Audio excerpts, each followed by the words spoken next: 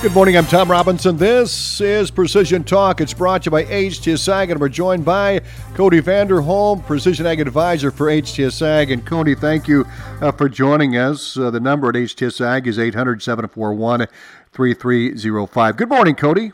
Good morning, Tom. We're going to talk a little bit about downforce because we're having one of those winters where we're not getting that hard freeze, and we're going to talk about the advantages of SureForce, and we'll talk about that here a little bit later on. First, I want to go back over, we talk about drones. I know there's some new regs out there or coming up here down the road, and if you can, give us a little overview about what we're looking at here. Yeah, so I know that you and Zach talked last week a little bit about it, and you know, when everybody sees that, you know, new rules and new regulations come out and they think, man, sure glad I don't own a drone, or, you know, maybe it's too expensive to get into, or that's too much work to go through. When realistically is once you start understanding stuff, it becomes pretty simple going through that.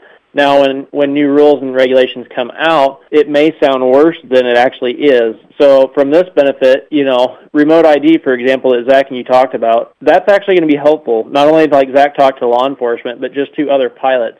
So if you're out flying and your neighbor's got a drone, he might be out flying, but you guys didn't talk to each other to find out you're both flying the same day in the same area, where with remote ID, you're going to be able to see that. And the benefits of that are is you probably maybe not be able to hear the other drone. You know, maybe you're upwind and he's downwind. And, you know, they're kind of hard to spot if you start getting out a little ways from right above your head. So it's going to be beneficial, not just for law enforcement and public safety, but just for consumers in general to be able to see what else is out there. And, you know, there's several times that we have flown in challenging terrain and spraying time when crop dusters are out flying. It would be really nice to know and be able to see that of what else is going on out there. And that is one thing that remote ID can help with, being able to see what else is out there. So coming back full circle on that, it sounds like it's a lot, and there will be some changes that are required to be able to do that. But in the long run, it's going to be a good thing to be able to see what else is out there and be able to help locate and go forth from there.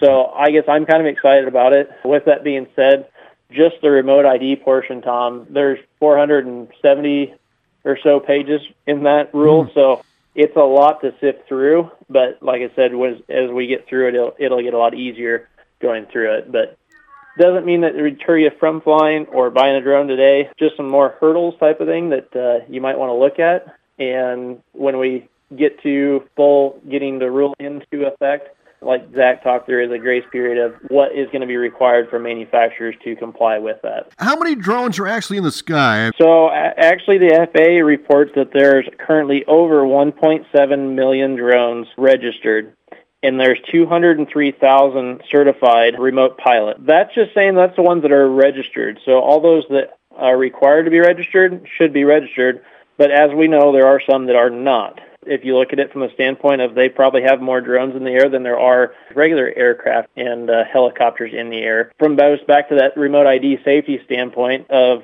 being able to see what else is in the air is going to be kind of crucial. So I'm kind of excited about it and see where things go. It's going to be standard remote ID that basically broadcasts and identifies location of the drone and the control station. As we get more deep dive into that, we'll have some more details for you, Tom. Very good, Cody. Thank you for that. And hey, let's turn our attention to the weather.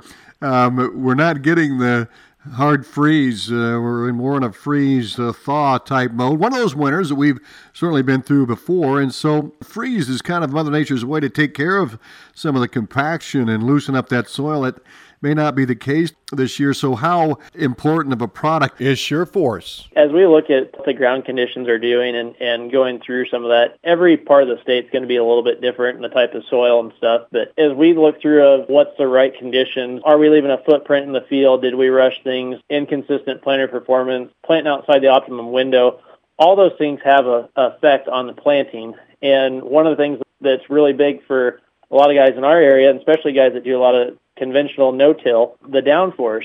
I've seen it firsthand that on multiple occasions where the downforce has made a difference on whether or not they have a crop still standing up or not. It translates into yield advantages of getting and maintaining the right depth. As you know, Tom, planters are kind of one of my favorite pieces of the puzzle because you get one chance to put that in the ground right, and depth's off, if the spacing's off, if a long list of different things going through that. But it makes the biggest difference throughout the year how things are doing of maintaining a solid depth. So one thing that with Ag Leader, with SureForce, it's taking 200 readings per second to make sure that that depth is accurate, and it's pretty incredible to see it work. It kind of leaves you wondering of when you watch it is you see the planer go by, and I remember last spring watching Adam's planer going down, and of course we were running SureSpeed on Adam's planer, and the planer goes by, and you're sitting there like, well, it went by so fast, I'm trying to watch it, and it just keeps on going, and I'm not going to run alongside it, but then you get to looking at the data, and it was pretty incredible what it was doing. So really looking forward to another year with SureForce and SureSpeed coming up, that we get through this season type of thing and get ready for that.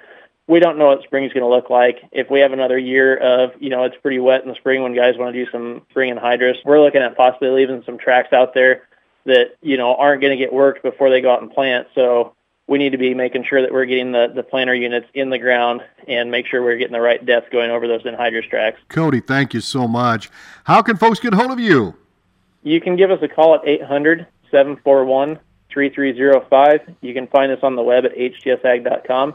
And you can find us on social media on Facebook, Instagram, Twitter, LinkedIn, and YouTube. Have a great day. We'll talk to you soon. Thanks, Tom. You do the same. You bet. Cody Vanderholm with us this morning on Precision Talk. We'll talk to Cody coming up here in a few weeks right here on KSOM.